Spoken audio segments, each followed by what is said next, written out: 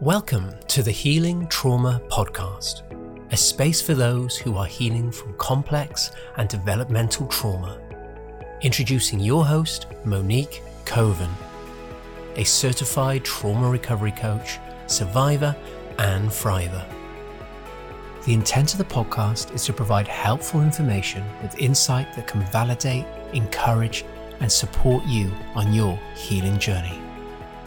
You're going to hear stories from other survivors and trauma experts, featuring therapists, coaches, and practitioners. We will open up the conversation on effective trauma healing modalities, practices, and tools. If you are interested in trauma recovery coaching, as well as recommended books and healing resources, head over to www.thehealingtraumapodcast.com. And now, here is your host, Monique Coven.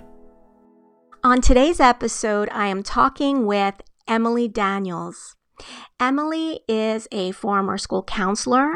She's a somatic experiencing practitioner in training, and she's the owner of a trauma-informed education consulting firm. She's also the author of The Regulated Classroom, and The Regulated Classroom equips educators with practices and sensory tools to cultivate conditions for felt safety in the classroom. I love this idea of felt safety in the classroom because there's a difference between safety and experiencing the felt sense of safety. And many of us know that as trauma survivors, where we know we are physically safe, and yet we are experiencing a sense of threat in our body. And when that happens, we know our prefrontal cortex goes offline. We really can't listen or absorb information well. We can't connect. And so this is the same thing with our children and with our educators. And we know that educators are under so much stress and burnout. And this will impact the way that our children will learn and experience safety. So we're going to talk all about that in this episode. So now on to the episode.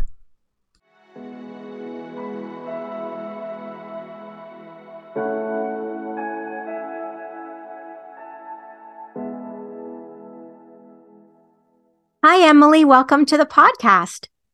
Hi, Monique. Thank you so much for having me. It's a pleasure. I'm really looking forward to our conversation about the regulated classroom, what that is. And I know that we were talking a little bit before the call and how you were telling me that before this, you were a school counselor. And that means to me that you have seen and experienced a lot with teachers, with students, with parents. And I would love to hear the connection with your work, what you experienced, and then what is the regulated classroom? Why did you start it? So where do you want to start? Yeah, no, I'd be happy to start with that question. That's a great question. And there's a direct connection there. So 6 years ago, I was working as a student assistance counselor, which is a little different than a school counselor, but I was supporting students who actually were struggling with substance misuse. And one of the things that I noticed is that many of them had this common thread of trauma in their history. And that was a word at that time that was starting to get used a lot and thrown around a lot in clinical work. And even though I was a school counselor for many years, I also always wanted to be more effective at my job. So I often took clinical trainings, even though I didn't deliver clinical services, but just to see how I could adapt things. And so I went to Bessel van der Kolk's conference in 2016 here in Boston. And it was there that I first sat in a session with Dr. Peter Levine, who is the person who originated and created somatic experiencing. And he was talking about how our visceral body experiences are really the drivers of our emotions and our behaviors and our thoughts and our patterns. And it was an incredible light bulb moment for me because I was thinking about all my students and all the many years that I had worked with students to teach them coping skills, like in a very explicit way, and then never understanding why, in a moment of dysregulation, of course, I didn't use that language at the time, but in a moment of stress, they weren't applying those skills that we had practiced and that I had taught them.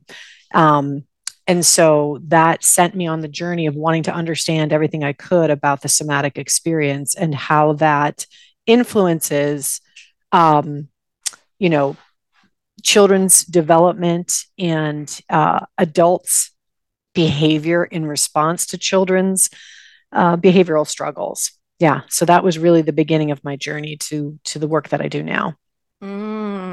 Yeah. So, what kinds of things did you see with some of the students?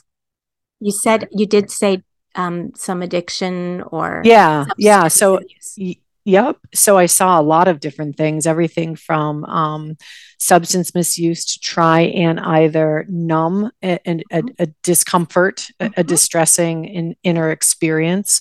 And they would describe that too, that was the reason, because at the time we were sort of raging in the heroin epidemic here in our state of New Hampshire. And that was there was a direct relationship there between some opioid use and students who were struggling with inner experiences. Mhm. And then I also saw all the things you would regularly see students struggle with in high school, where they get referred to the counselor: cutting, suicidal ideation, suicidal gesturing, sort of high levels of rampant anxiety that was just sort of unresponsive to traditional talk therapy, or unresponsive to traditional medications, depression, that kind of thing. So, yeah, and they were, the manifestations or how students presented was very varied in many ways. But when you would sit and really listen to them and be with them, Mhm. I could feel it in my body, the dysregulation, and I could hear it. And I also felt like I knew that I was giving them a really trusting, safe space. I knew they felt comfortable with me, but that wasn't changing things for them. And so I felt sort of at a loss to some extent with how to support them, because Yeah. my traditional training just was insufficient. Yeah. Yeah. I'm just thinking about how often we just think about, I don't know, working on more superficial level, Mm-hmm. what we Mm-hmm. see, like Mm-hmm. behavior, and Mm-hmm. not really going a little bit deeper. And Yeah. deeper, not in like deeper talk about like the story, although that's important, but you're talking about there's dysregulation happening in the body. And when that happens, it's hard for kids to really, like, you're in the classroom to just attend to the teacher, to listen, to Yes. take in what's Yes. going on. Yeah. Um, Yeah. And a lot of students who do struggle with this end up getting labeled pretty early on, I mean, I've worked, pre-K through grade 12. And so I kind of have seen how this manifests at different grade levels. But certainly in the high school environment, a lot of them would be seen as a discipline issue, or a discipline problem, or a truant student, or, they were just kind of cast offs, if you will, to the system. The system found them frustrating to work with, but they didn't really, and a lot of questioning, when you would talk to students, a lot of the administration or the teachers would say to them, well, like, I don't understand why you're making these choices. Why can't you be making better choices? And there was just not a curiosity about what's under these behaviors and these choices. Yeah. you nailed it. There was no curiosity about what's behind it. I noticed that too, even with in the past, going to doctors or whatever, no curiosity what's behind Yeah. it. And I Yeah. sometimes I think it's just because they don't have an answer, or they don't have time, or they don't have, I don't know, but yeah. So Yeah. Well, and yeah, and I think that it's partly that, and I also think that, at least it was my experience, and I know I've heard this from people that I train and work with, that we are really very inculcated in public education in a behaviorist paradigm, and so it's just in everything. It's in the bones of our systems and the way we do process and procedures in schools. We always assume that people have an active choice at hand. And so if they're not making the good choice, that they're entirely that's entirely volitional. Yeah. Yes. So yeah, it's, I mean, and once I started learning this science and learning about the work of Bessel, because he was one of the first that I really studied, and then Peter's work, Dr. Levine's work and stuff, I was like on fire. I was like, and then I kind of stumbled into the trauma informed schools movement that was just starting to gain traction. This was in 2016.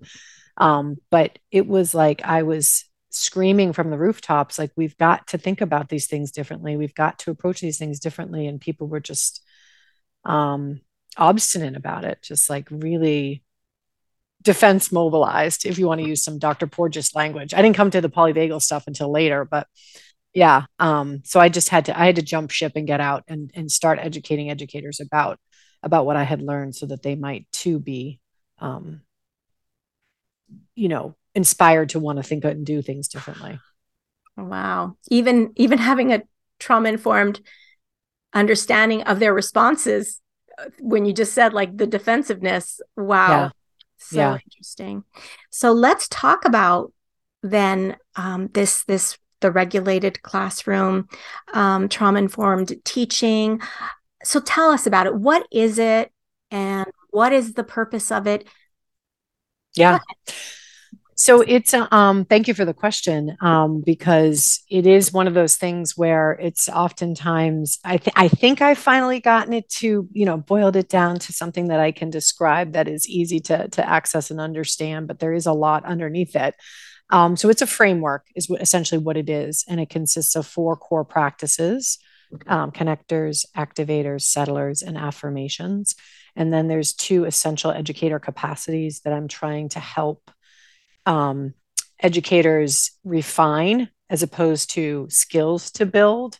I mean, I really feel like one of the things that's a struggle for me is to explain my work and to honor the somatic perspective of trauma and stress and resilience, without diluting that too much. But when you do talk in those terms too much, sometimes people are like, what do you mean nervous system? Or what are you talking about with dysregulation? I've never heard that phrase before, right? And so then you start, so I'm always struggling to try and be very cognizant of the language, but also find language that bridges gaps in understanding.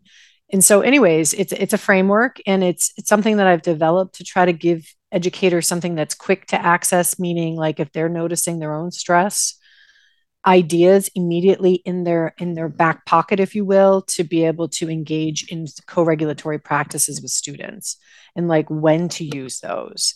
And the educator capacities are about helping them essentially strengthen both their physiological resilience, but also their relational capacity to be that safe, trusting adult for kids. So, it's really actually, the framework is really focused primarily on the educator's nervous system first and foremost. Because people used to ask that question a lot, like, well, with this trauma-informed movement, like, where do we start, and da da da da da. And I've always thought, we need to start with us, the adults, because I know a lot of educators feel pretty hopeless and discouraged. Like, how am I supposed to change this giant system that's broken? And I feel like if we can start with ourselves and recognize that there's a ripple effect that we can facilitate, and that we can share with others, and it starts in our own nervous systems, I feel like that's a really hopeful place to begin the work from. Totally. And, can I stop you there? Please, sorry. No, I love it. I'm listening, and I just love it. And I wanted to just say that, I mean, I think logically we would think at first, well, help the kids, help them to be calmer and to feel better because they're traumatized. Blah, blah, blah. But, it is true. When you think about it, it is such a huge thing. And for many of these children, and I'll think of myself as someone who went to school, who didn't have a safe place or a co-regulating adult to feel safe with, educators are that person, or have the potential to be that person for this 100%. child. Yeah. Yeah. And so what a difference. I've had people ask me many times, well, didn't you have they may say, oh, I had a teacher and she took interest and she was so loving, or he was so kind and he was attuning. And I was like, no, Yeah. had I had that, what a difference it could have made. So Right. I had to stop you there. Continue. Oh no, I love that you stopped me there. I love that you stopped me there. And exactly what you're saying. I mean, my child experiences were similar in that Mm-hmm. way. I actually didn't go into education or to be a school counselor because I had one that was like supportive. I went in because I was like, we need people who want to do this work, do this work. But you're exactly right. And so for me, even if it's only, in the work that I do feel like I have the honor of being able to help people understand their own personal experiences differently and to, in many ways, reinterpret their own ways of being. That's, I think, validating, affirming, and transformative. At least that's what folks say. And that's what it was for me to learn about this science. It helped me to reinterpret my own Yeah. being. You know what I Mm-hmm. mean? Yeah, And absolutely. I think that's a definite stop along the way of the healing journey. I think that's a very that's an initial stop, is to be able to do that. Oh, yeah. And that changes so much and opens the door for some self-compassion.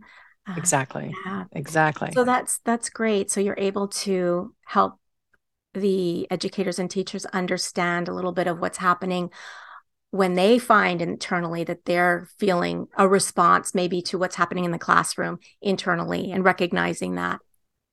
Yeah. And I mean, I would say too that, I wrote this approach and published it in February of 2020. So I actually was training in it for a couple of years before I decided to publish the guidebook and develop the sensory toolkit that goes with it. But I um, I can't begin to tell you how much more important it's become since the pandemic. And for a lot of educators, they have felt like they are failure, or they are lacking in, or they're weak or fragile as a result of their own stress level through this last 2.5 years. Educators are just really at their wits' end, many, and or if they're not at their wits' end, they notice that their window of tolerance has narrowed significantly, and they feel personally ashamed about that. Because there is a lot of pressure in the profession to get it right, to do it right. And so when I help them to understand, like, actually, you've adapted in a completely understandable manner, given what you've been through. This is your body's way of adapting to essentially be able to sustain in your work. They feel like, oh, right. Oh, okay. Like, I'm not crazy. I'm not, stupid. I'm not, a failure. I'm not less than, you know what I mean? It's very, yeah, it's very helpful for them. If you'd like to find out more about trauma recovery coaching with me, you can visit my website at thehealingtraumapodcast.com. There you'll find a variety of ways that we could work together. So let's talk about it a little bit. So what kinds of things will you do with the teachers to help them Mm, understand what's happening in yeah. the nervous system? Yeah. So those, I mentioned that there's two essential educator capacities, and the first one is called tracking state, which is, something that is identified in many other modalities of clinical work. Actually, it's not really in school counseling per se, but um, or in education. I've never seen it in any other curricular materials. But the first thing I'm always doing with them, and I say this at the beginning of a training, is I just want you, as much as you possibly can, to be alive in whatever's coming up for you the minute that we start here. I might start them with a connector practice that has them greeting one another and sharing names and common interests and stuff, but I'm asking them over and over and over again to pay attention to the quality of their experience. And so a lot of them will say, like, well, I hate this, or I'm uncomfortable, or this doesn't feel right, or this doesn't feel good. And I'm like, good. pay attention to that. I'm not looking to shift their state initially. I'm just looking for them to be alive in their inner experience, because I can't even begin to describe, Monique, how the percentage of educators walking around completely numbed out, completely dissociated from their body, because the work has required that of them. And so, even just bringing back that sensation of like, oh, I feel like a tightness in my chest, or my heart rate picked up, or whatever, or my palms began to sweat. I'm like, I love this. That is so great. So And they're like, is this a training that you're doing with them yes, before, or is yes, it? yes. So Oh, what I do is I provide what's known as professional development, which is what every educator in the United States, at least, but I do have clients in Canada, they require in order to maintain their certification or their mhm, licensure. mhm. So I provide professional development, and I do it in a way that's experiential. So I'm actually doing my framework with them and helping them to deepen their self-awareness in the process. Um, so we go through, so the 4 core practices, each of those practices have different qualities of the practice that make them a connector or make them a settler. And so the connectors and the affirmations are practices that are about cultivating and repairing relationships. So that's really, the connectors are like play based oftentimes, or they're rooted in relational practices like circle practice, that kind of thing. And it's trying to equip these educators with how to embed cues of safety in the classroom and in their relationships and between students and with students. And then activators and settlers are exclusively focused on the nervous system. So activators are all collective rhythm making practices that generate a sense of collective synchrony and synchronize the nervous system, because I actually talk also about the collective nervous system, which isn't often acknowledged, but it's a very alive phenomenon in a classroom. So I'm helping them understand, why would you do collective rhythm making, and with great frequency, and for how long and when, and that sort of thing. Oh, And nice. then this, yeah, to upregulate, Hmm, and hmm. and then the down regulation is the settling practices. So I pull in, ancient traditions of, yoga and qigong and meditation and mindfulness and self holds and self touch and all different kinds of practices to help them find what works for them to down regulate. And then the affirmations are in contrast to the positive behavior intervention and supports model that's very common right now across the world, really, or in first developed countries in their educational systems. Affirmations are about reinforcing positive associations with experience. So right now, the primary way we try to reshape behavior is through rewards and punishment. And there's been more emphasis on the explicit rewards, but in praise. And I think that those things may have their place, but affirmation practices in the regulated classroom are about embodied gratitude and really, really holding space and time for that with your students. I Yeah. love that. I could feel that inside. Feels so Oh. good. Yeah. Yeah, yeah. And so these are the things that I'm trying to help them to experience and to understand how to apply, and to recognize that they don't need to just do this in their classrooms with kids. They also need to do this in their staff meetings with one another, to build an environment relationally and physically that is conveying cues of safety, that they can feel safe, together, and that they know how to go about bringing about a felt sense of safety. Wow. That is beautiful.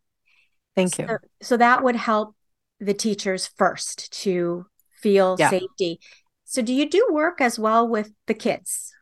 Like, do you So teach I them? Hmm. Yeah, I actually do not. So I have stopped doing any kind of direct instruction with students, for the regulated classroom.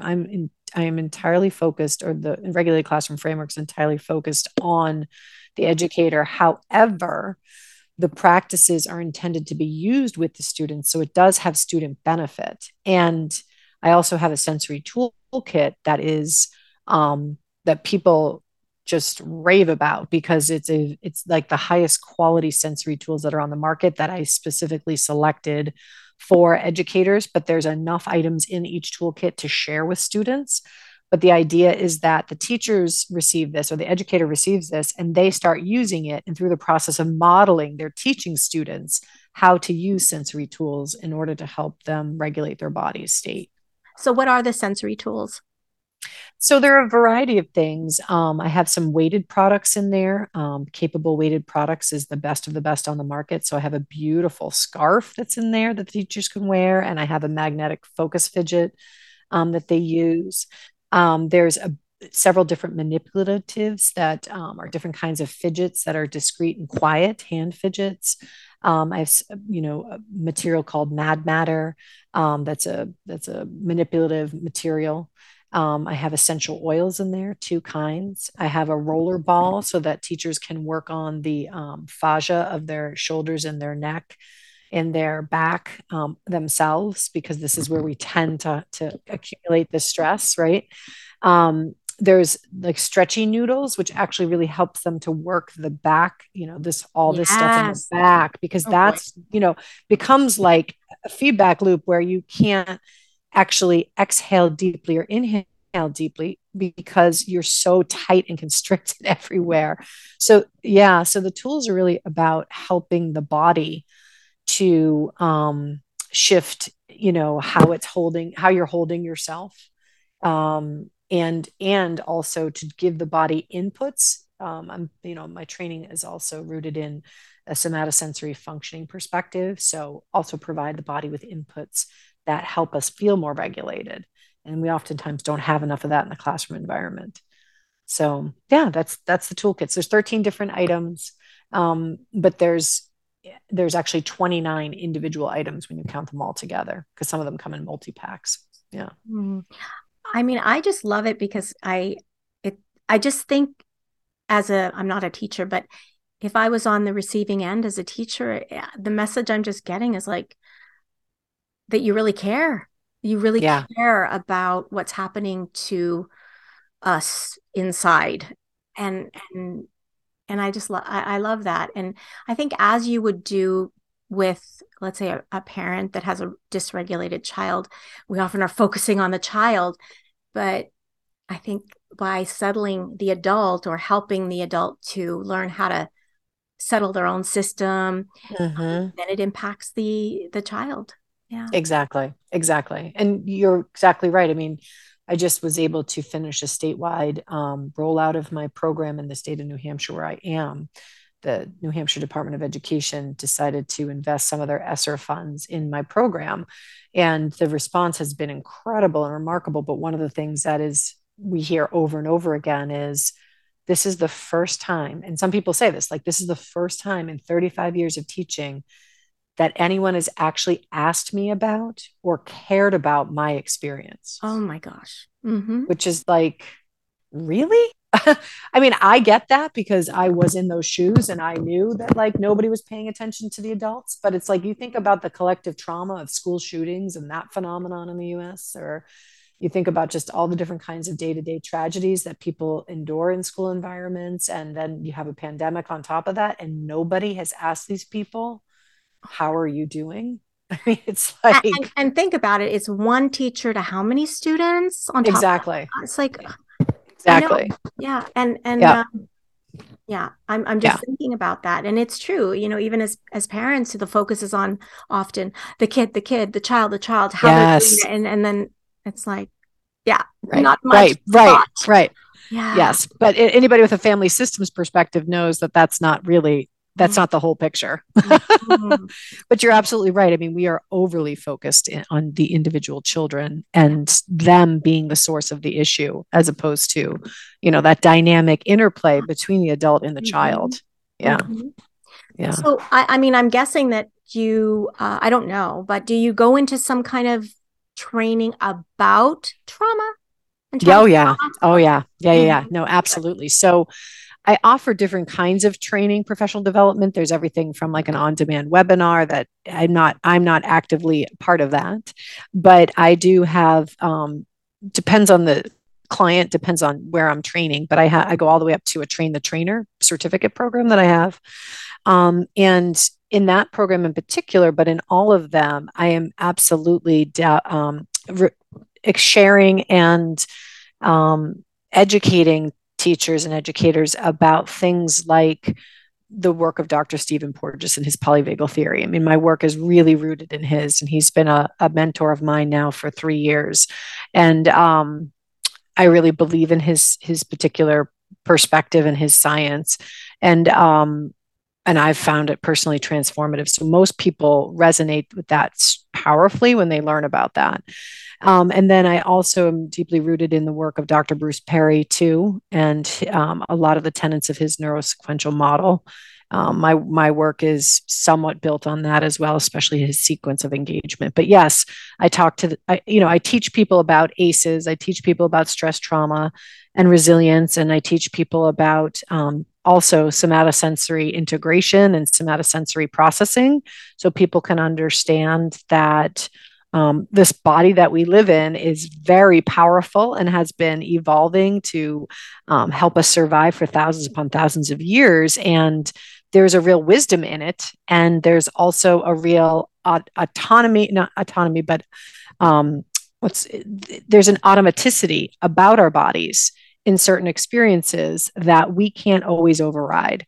And so yeah, I teach them about all that kind of stuff. That's so good. And that last part you just said, because, as we started in the beginning, often we see it as the behavior and as what they're doing wrong, and understanding the automaticity. Well, I can't say it properly, but the automatic responses that happen in our autonomic nervous system, that it's not always a choice.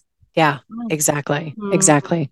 And that is the crux of what's really the challenge to the current existing paradigm of how we function, is that piece, and sometimes people really want to be able to, discern that, they're like, well, how can I tell if the kid is doing this on purpose or not doing on the purpose? And I'm always like, well, let's go back to you. What's going on for you when this child does this? What do you notice in your nervous system, in your body experience? Yeah. So it's, it is, like I've said, it is something that I feel is helpful for most people because it's affirming and validating. But at the same time, it's also challenging. It's challenging the way they've been trained, and it's also challenging the existing paradigms they work in. You used the word, which I now know because I'm also training in SE, somatic experiencing, and it's so important. But why is felt safety, would you say, like such a problem today? And how does it relate to individual and collective trauma?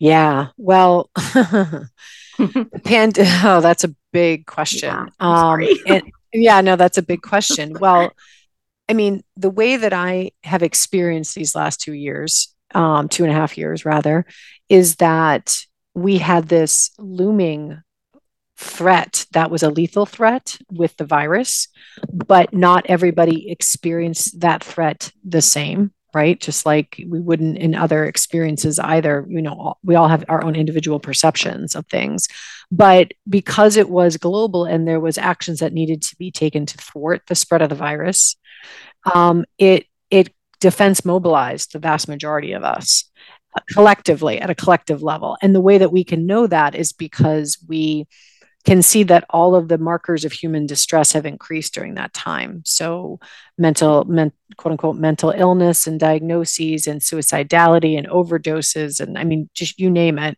Even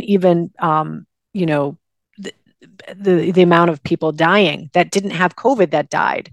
There was just an incredible increase in overall human distress and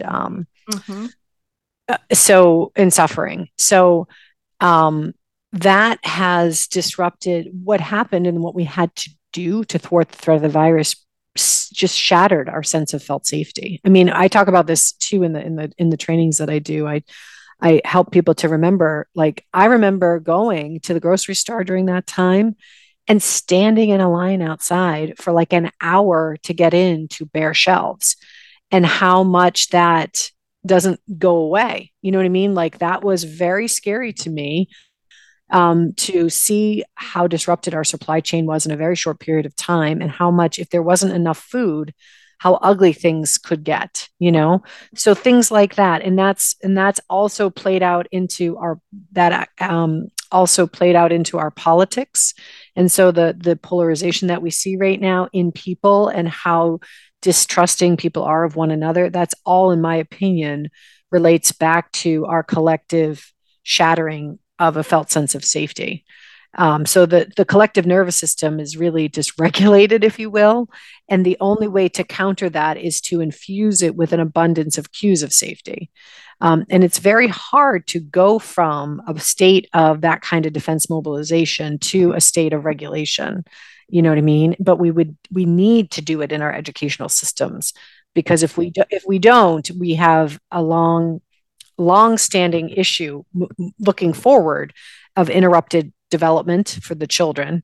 And also, we have systems that are in crisis because there aren't enough people who want to go into the profession or stay in the profession. So that creates its own feedback loop of stress. So, that's sort of my bite-sized answer to that question. But it's, I think many of us can just attest to the fact that you can feel it. Like you can feel that the world feels different in your body.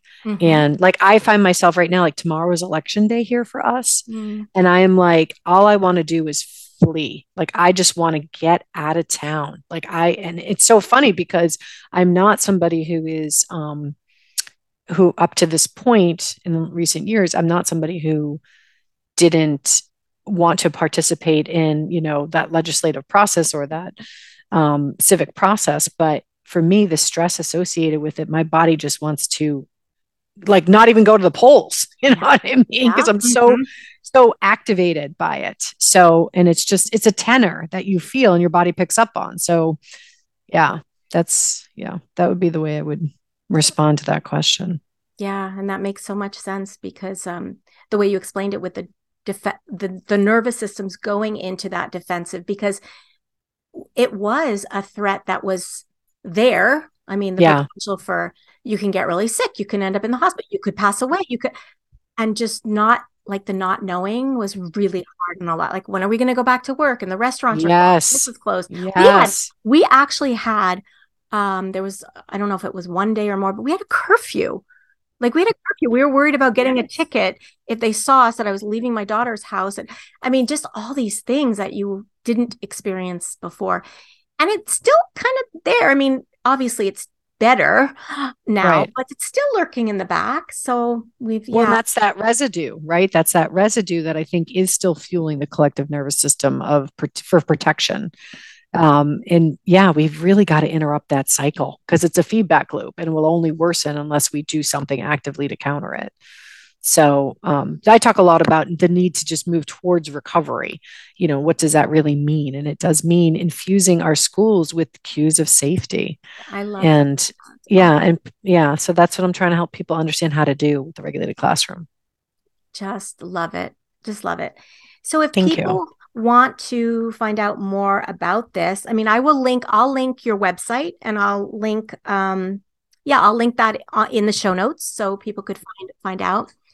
So is there anything else you want to say before we close? No, I mean, if people are curious about it, I do encourage them to come to the website and look at it. There's a lot of resources that are within the website too. So it's not just, my guidebook or my training or my toolkit. There's also a lot of information there about polyvagal theory. There's a massive list of resources of books for people to read or podcasts. So if anything that I've said makes them curious, has triggered some curiosity for them, I'd encourage them to check out the resources that are there because there are a lot of free ones as well. But I'm also always happy to respond to emails if people are wanting to talk or connect about things. So definitely would encourage people to reach out. And we're on Instagram. So we're trying to build our little Instagram following. I'm so 47. I had to hire a younger woman to figure this out for me because I'm like, I'm Facebook. I don't get the Instagram. I know. Tell me about it. Well, no, you have figured that out, but I have not. And I don't know how I did, but I I know know what you you mean. did. Yeah, you did. I feel like But the yeah. old granny there, I know, right? So, yeah, Oh, but come and follow us on Instagram or follow us on Facebook and see what work I'm doing and engage in the community that we're building. yeah, I actually have one of my very close friends is a principal here where I live, and she's talked to me over the years. She has a huge heart for the kids, and she's seen so much. We've talked about trauma, and as soon as I told her that you were coming on, and she's like, send me, send me. So I will definitely send her your way. I know Yeah. she'd be interested in learning more. Yeah. Yeah, that'd be wonderful.